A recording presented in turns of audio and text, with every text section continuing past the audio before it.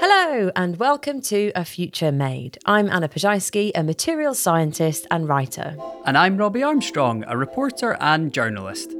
Together, we are bringing you A Future Made, a podcast by Heriot-Watt University. In the series, we find out how pioneering research at Heriot-Watt University in the fields of science, business, psychology, technology, design, engineering, and sport is helping to change the future, solve the problems of today, and make an impact on the global stage.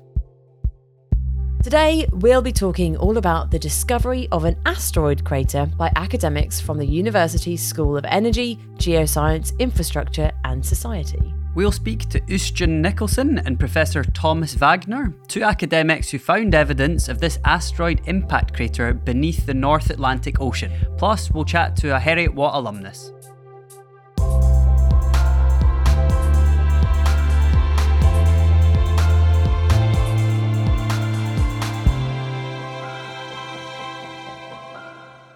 Right, Anna, this is a very exciting story that made global news when it was first reported. You know, it was on the TV, it was on the radio, there were stories picked up across the globe. So it's obviously monumental and has huge potential if it's proven to be true.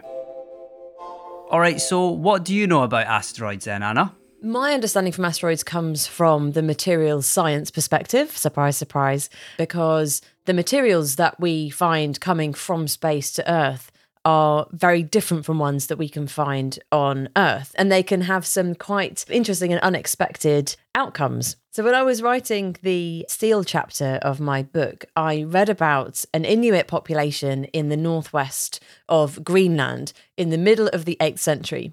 These Inuit people, they found fragments of a meteorite that had fallen from space. And the material of this meteorite was unlike anything that they had ever found on Earth before. This material was almost pure iron. And in the Earth's crust, we don't get almost pure iron. It's always been reacted with oxygen because we have oxygen in our atmosphere on Earth. But out there in space, there is no oxygen atmosphere. And so you can get pure iron, as this asteroid was. So it fell to Earth, and these Inuit in the middle of the 8th century, they found this material that had come from space, and it was like the most useful, amazing, unusual thing. And so they made tools and weaponry out of this iron. By the middle of the 12th century, the populations had started to migrate. But because they were originally from a place that had this very particular type of technology, i.e. the material from space, they took those materials with them when they migrated. And so scientists and historians have been able to track the migratory pathway of this Inuit population in the 8th to the 12th century. What is almost as fascinating as a meteorite falling from space with iron that an Inuit population fashioned into tools is the fact that scientists actually worked out that they did that and then where they moved to next. I mean, it's just completely mind-boggling. Let's jump back to the Nadir Crater now, and I've got a few facts for you. So it's 8.5 kilometres wide, and it's buried 300 to 400 metres below the seabed, 400 kilometres off the coast of Guinea in West Africa. Okay. So the team basically believed that this crater was caused by a 400-metre wide asteroid colliding with Earth around 66 million years ago. And that is around the same time that Chicxulub also hit, wiping out the dinosaurs, we think. Oh, wow. Okay, so these are separate events. This isn't the dinosaur-killing asteroid, but there must have been something happening that was meaning that a lot of asteroids were hitting Earth at the same time. Is that right? They're not entirely sure yet. This is theoretical, and I guess we will get into it in a bit, but they fell within a very, very short period of each other to the Earth. The supposition is that they are linked somehow.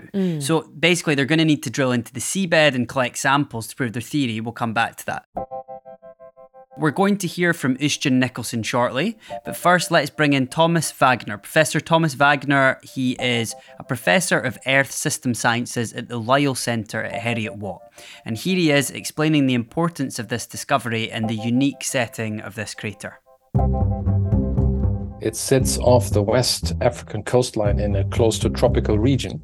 And at the time when this meteorite potentially smashed into this offshore coast before West Africa, it was surrounded by an ocean, which was particularly unique in the storage of carbon. And that is quite an interesting observation because there may be a link between an impact and the mobilization of carbon associated with that from the surrounding environment. So the Guinea Plateau, where we propose that crater, actually sits or is surrounded by deep ocean basins in the north and the south, and it sits very close to the equator. And the equator at the time, back at the transition between the Cretaceous and the Paleogene, was actually pretty much closed before that in the Cretaceous time period. And the opening history of that, what we call the equatorial Atlantic gateway, is of big importance for oceanography, for ocean current development, climate development. And with the opening of the equatorial Atlantic gateway, just south of our location, the level of oxygen in the water column had fundamentally changed. And that is important. So before the opening of the equatorial gateway, which is today the big mighty equatorial Atlantic, a couple of thousand kilometers from West Africa over to Brazil, the ocean was pretty much, or ocean circulation was heavily reduced. And that led to a very unique situation where probably nutrients were trapped in the region where our proposed crater impact is. And that led to the formation of very unique, dark, organic, carbon-rich shale sediments. And these shale sediments, we call them black shale. They are actually the source rocks of petroleum and oil, which we are recovering today. So both the West African, but also the Brazilian side are prone to have petroleum systems. And most of us, we are probably aware of that. So these are very, very hot spots for petroleum generation or gas generation. And that all relates to these old organic carbon-rich sediments, which were formed during that period when basically the early equatorial gateway was not yet opened. Okay, this is fascinating. I feel like I don't have a good enough understanding of how rocks work, how earth science works to really properly understand it. But the long and short of it is that, as I understand it, the arrival of this asteroid and its impact and how it changed ocean currents and how it reduced the circulation of water in the Atlantic Ocean formed these little microclimates of nutrients in the water that were very carbon rich. And that carbon we now use as fossil fuel energy source. And it was that bringing to the surface and kind of changing of the chemistry of the seabed and the chemistry of the ocean around it that laid the groundwork for us to be able to drill up so many fossil fuels today. These kinds of stories always blow my mind a little bit. It sort of demonstrates how fragile life on Earth is. Obviously, the wiping out of the dinosaurs is a huge example of that. But even the impact of something that is completely without our control changes so much about life on Earth. And, you know, not only then, 66 million years ago, but also today and how we're changing the climate. It kind of demonstrates how interlinked it all is. The interesting question is, did the impact actually had an impact on the carbon, which was stored down there in the deep subsurface or not? We don't know that. Was it a more local event? Was it a more regional event? What do these organic carbon-rich deep sea sediments actually tell us about the wider environment in that region? So the crater itself is a unique feature and worth studying, but it has a wider context which links with a time period in the Cretaceous when the ocean was heavily depleted in dissolved oxygen. And oxygen obviously is important for higher life, for any higher life. So a very unique and different ocean basins which was capable to store enormous amounts of organic carbon. And we want to study that relationship between that Cretaceous stinking ocean, which formed the black shale, and then a big smash of a meteorite into that area, and how did that actually relate to each other? So I think what he's hinting at, and probably academically, tactfully not going all the way towards saying, is that, and I'm going to butcher this now, this asteroid impact had a direct influence on sort of life on Earth. When he's talking about a higher what did he say? Like higher, not higher animals, but higher life. Yeah, the oxygen content, yeah. Exactly. That's to do with complex organisms, plants and animals that were not, that are only able to exist because of the presence of oxygen. So when he's saying that before this point there wasn't much oxygen in the ocean, to me that implies that means that there wasn't much life. And then there was this event, and then after that point there was more oxygen, and then after that point that enabled life to flourish more. The wider context is you look at the depletion of oxygen in our oceans and the impact that has on biodiversity today. So lessons from these big changes in the past can hopefully tell us what might happen in the future. Yes, exactly right, which is very important for us to know. I think it's probably high time that we discussed how they actually discovered this extraordinary crater. So we're going to bring in Dr Uisdean Nicholson, an associate professor of geoscience at Heriot-Watt University. He's a geologist who mainly uses something called seismic reflection data. So this is where they basically grab geophysical information acquired mostly by ships or sound waves that are transmitted into and then reflect back off of the ground below the seabed. And he uses this to answer questions about what the Earth looked like in the ancient past and what the climate and oceans were like as well. And this should help us inform how the Earth will react in the future, like we were just talking about. So he told me that he will investigate basically anything that he can find. And the funny thing was that this discovery happened by a happy accident. So he and some other researchers had been looking into the tectonic evolution of this area offshore of West Africa with colleagues who were on the opposite margin in Brazil. And they were trying to answer questions about the tectonic evolution of the area and how South America separated from Africa in the Cretaceous period, and then the impact that this had on the global climate too. At this particular interval, at this particular depth, with this particular age of sediments, everything should have been very flat-lying, very kind of continuous and not deformed by tectonics or anything else. But there was one area in the middle of that where there was this deep bowl-shaped feature, crater-shaped feature, for want of a better word. I tried not to use the expression too much straight away. There was no ready explanation for what caused this. There are a number of processes that can cause crater-like features in the seabed, but none of them seem to fit here. And so my mind kind of wandered, as it does, well, could it have been an impact crater? Could it have been an asteroid? Do the characteristics fit what we would expect for an asteroid impact crater of this size? So what, the ratio of the depth of the crater versus the width of it. Some of the features that you see immediately below the crater, where the sediments below the crater are really deformed and contorted and uplifted. So all of these things seem to fit more or less what we would expect to see in it for an impact crater. And at that point, my powers of deductive reasoning had reached their their limit. So I got in touch with a couple of specialists really in impact cratering from the University of Arizona and the University of Texas at Austin. One of whom has worked on Chicxulub, which is the famous dinosaur-killing impact crater in Mexico.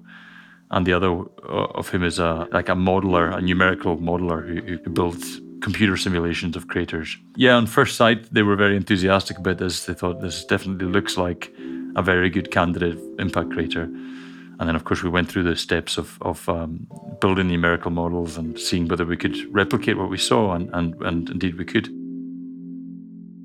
From my side, it's really interpreting the data, trying to understand also the age, which turned out to be quite interesting in this case. And then just describing the morphology, describing the shape, describing the structural characteristics of it, and then it all seemed to fit. So they had a theory, which was, this is an asteroid crater, a scientific hunch. Mm-hmm. They got the data, they got some help, they did the sums, they ran the math, and they confirmed that their hunch was true. They went as far as they possibly could in confirming that their hunch was true, but now need to drill into the seabed in order to take samples to prove their theory without any doubt, I guess. I see. So just because it looks like a crater and smells like a crater, it could be something else, unless they actually go there and check. which sounds quite difficult on the seabed. Some of the things that they were looking for, which I thought were quite interesting. I mean, I obviously have no idea about geology or anything, but the particular features that he was alluding to, it has a raised rim and a very prominent central uplift. So that is one of the things that we're looking for a large impact crater.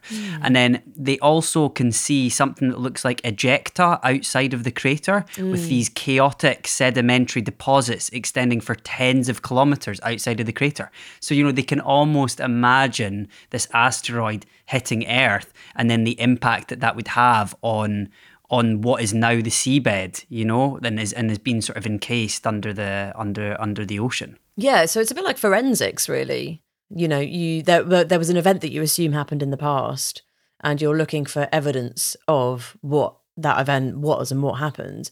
And in this case, they're looking for the after effects of that, the way that the rock was kind of shattered and then, I guess, almost like splashed through the ocean as a result of that enormous impact. And, terms like deductive reasoning as well, like the way that Uisdean is talking about his process, this elimination process, which is quite interesting. But it also seems quite like pure science almost, and having a theory and then trying to stress test it and find the evidence to either prove or disprove it, and then giving your academic theory up to other academics to review it and criticise it and to try and find alternative explanations. Exactly. Yes, exactly. To kind of challenge those assumptions to make sure that you've thought of everything. We'll be back with more stories from Heriot-Watt's School of Energy, Geoscience, Infrastructure and Society in just a moment. But first, we're going to hear from a Heriot-Watt graduate about how being at the university has given them new and brilliant opportunities out there in the real world. Here's alumna Rachel Brackenridge. Hello, my name is Rachel Brackenridge and I'm a lecturer in geology. I teach a lot about energy systems and energy geoscience, but my research focuses on this, but also deep marine sedimentary systems, including the distribution of microplastics in our oceans. One of the things I find most interesting about working in the deep ocean is how little we actually know about the deep ocean. There's a saying that we know more about the surface of the moon than we do the seabed. So I love that unknown, and it gives me room as a geoscientist to fill in the gaps in our knowledge. So I came to Heriot-Watt in 2008 to do an MSc in petroleum geoscience, and then went on to do a PhD at the same institute in marine and petroleum geoscience. My PhD examined sands that were deposited in the deep ocean under the influence of ocean currents, and it looked to understand if these could make potential oil reservoirs. As part of this, I examined the modern seabed offshore Spain to understand how ocean currents were controlling the sediment distribution and character there. And the absolute highlight of my PhD was getting to go offshore Spain to collect these seabed samples myself. My time at Heriot-Watt has definitely helped prepare me for my current role as a lecturer through the research training that I received at Heriot-Watt, and it also exposed me to a great network of other researchers in other disciplines that I still hold today. Since leaving Heriot-Watt, I've had a number of different roles, including working in industry. I was an exploration geologist with Shell for a number of years, and then I came back into research. But the common theme has always been this marine geoscience that was really built during my PhD.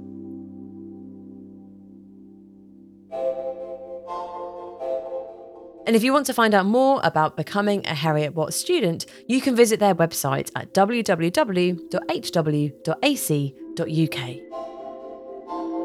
All right, so speaking of alumni there, Anna, Nahed Mansour is a Palestinian refugee and a humanitarian, and she recently graduated with distinction from Heriot-Watt University, so thought we would just mention that. She's 34 years old and she's been working as a humanitarian for over a decade, and most recently she's been helping survivors of the Beirut explosion. And it's really, testament to just the resilience of her spirit, and the incredible achievements she made. But she was actually unable to travel to Edinburgh to accept the scroll because she lives at the Lebanese Badawi refugee camp with her parents and 7 sisters. Oh my gosh, wow, that really puts a lot into perspective, doesn't it? Yeah, so it was part of an MBA that was delivered by Edinburgh Business School with Heriot-Watt University, as well as the children's charity Their World. So yeah, a fantastic project and a fantastic achievement. You're listening to A Future Made, a podcast from Heriot-Watt University with Anna Ploszajski and Robbie Armstrong. So far, we've been hearing from academics at Heriot-Watt who've discovered a potentially game-changing asteroid crater. Still to come, we'll hear what the next steps are and discuss whether it was really a single asteroid that killed off the dinosaurs. Here is Uisdean on what needs to happen next to confirm their theory. The exact genesis of the feature, right? The exact process that formed it, and the age of it, in order to test the kind of hypothesis that we've constructed, that it's an impact crater in the first place, number one, and that it is the same age, or give or take a few 100,000 years, the same age as that killed the dinosaurs. We have to go and physically collect samples from the crater floor. The only way you can do that is to get a drill ship that's capable of drilling in deep water and to drill down into the crater and recover sediment cores or rock cores from the crater floor. The reason for that, there are diagnostic minerals that form under extreme pressures that only occur during asteroid impacts or comet impacts. So like quartz, for example, the molecular structure of it is changed under those pressures. So you get these kind of shocked quartz with certain features, certain characteristics that are diagnostic. So the only way we can test for that is to recover the physical samples to look for evidence of those minerals. And then once we do that, then you can confirm that it is indeed an impact crater. But also the age resolution of the seismic is quite coarse, so we can't really pin down the exact age from the data that we have. So again, getting physical samples from the crater floor would allow us to date it much more precisely and test these hypotheses. The thing I said to Uisdean when I heard this was it reminded me of my own experience of getting my first flat, and the fact that it just did not feel real, and it didn't matter what my mortgage advisor said and what happened with the sale of the flat. I was like, I want the keys in my hand. Once they're in the door and I'm in my flat, it will then feel real and I can celebrate. And I feel like he is sort of waiting for the keys to his flat, because it doesn't matter how real it would appear. You know, he needs to find this high pressurized quartz and feldspar, and they need to drill through 1 kilometre of water and 400 metres of sediment that they need to drill through in order to get those samples. So there's still a big hurdle to pass before they can really prove that. And they've got to embark on this mad sort of journey with the International Ocean Discovery Programme. So they've submitted a proposal with them, and they've been around for 50 years, and they've done some amazing science over the last half century. So they will basically go out on this ship and they will hire out this drill ship for 7 days, and they'll go on this big discovery to drill down into the crater floor and recover these samples. Wow, yeah, imagine that feeling of having this scientific hunch, having to invest all of that time and effort into backing it up, and then that feeling when you've got the completely undeniable evidence at the end of it must feel really great. Towards the end of the time when I wrote the paper, I got access to some limited access to a 3-dimensional data set, which I'm now working on, which shows the crater in much more clarity. So, then at that point you see, okay, it's definitely circular, and the features are consistent all the way, in 3 dimensions, not just in this limited data that I have here. That bit data is not in the paper yet, but at least I think I foresaw that first when the paper has been reviewed, and that's like that massive wave of reassurance that it's not complete nonsense, But I've had some discussions as we've gone through the process of writing this drilling proposal. Again, like what if it isn't an impact crater when we spend $3 million to get down there and recover samples from there, and then what do we do with that then? And actually I think the consensus is like whatever we find down there will be really interesting, because whatever made this big crater we still can't really think of another legitimate process that can explain it. But if there is something else, then that's also interesting. The bigger the impact that this story has, the more the slight discomfort and nervousness comes in about the what if you're wrong kind of scenario, So that mixture of excitement and uncertainty. But that's a lovely silver lining that he's picked up on as well. Like in science, even if your hypothesis turns out to be false, you turn out to be wrong in your hunch, quite often then that can lead to an even more exciting and impactful and potentially career-defining next step. I guess for him it could be a win-win situation, although I'm sure, like we said, it will feel pretty good if it turns out that his hunch was actually right all along. So Tom explains that there is an existing theory that it wasn't one crater, impact crater or asteroid Chicxulub, but a series of them which killed off the dinosaurs. And I guess the potential link between Chicxulub and Nadir could suggest that there was a breakup of a parent asteroid or even a flux of asteroids around this time period. The plot thickens. Now, the tricky part is to properly date the impact. So this is a key scientific challenge, to put an accurate age against it to ensure it's really exactly the same time period, or was it earlier, or was it slightly later? I mean, that is something which we need to find out. And the other thing is, of course, that the Caribbean region where Chicxulub ultimately hit the Earth was a completely different setting. It was not as anoxic. It was not storing these enormous amounts of carbon. So that must have had a very different impact on the wider environment in comparison to what we may expect to see when we study the Nadir Crater in more detail. Right, and here's Tom again on why this study, the research, is so interesting for them. Studying the Nadir combines different components of our Earth system without our human impact, basically. So we are here combining external forces like meteorites hitting our surface of the Earth. We are linking it with large-scale tectonic processes, which is, for example, the opening of the Equatorial Atlantic Gateway as one of the major thresholds in changing global climate for good into today, ultimately. And it links, of course, also with the history of life and the crisis which may be associated with life. So somehow this study combines different aspects of Earth sciences in its very broad way. And at the same time, it provides new constraints about carbon and carbon cycling, carbon storage capacities or mobilization capacities, which, of course, we need when we start looking into the future. You called it, Anna. Yes, I love being right.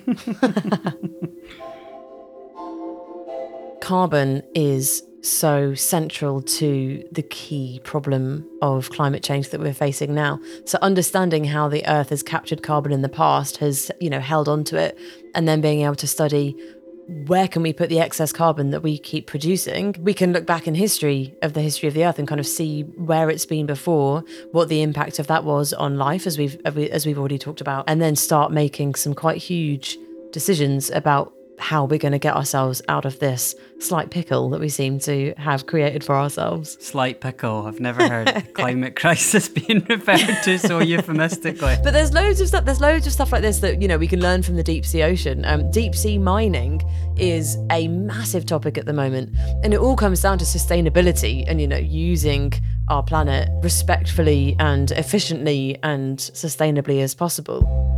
The impacts of deep sea mining are very, very different from mining on Earth. It affects communities in very, very different ways. The law around it is very, very different.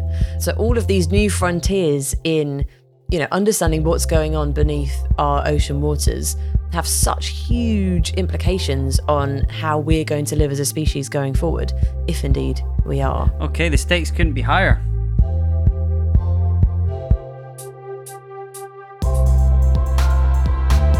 Thanks for listening to A Future Made. Subscribe wherever you get your podcasts to make sure you don't miss an episode. Just search for A Future Made. Or you can head over to Heriot-Watt University's website at hw.ac.uk.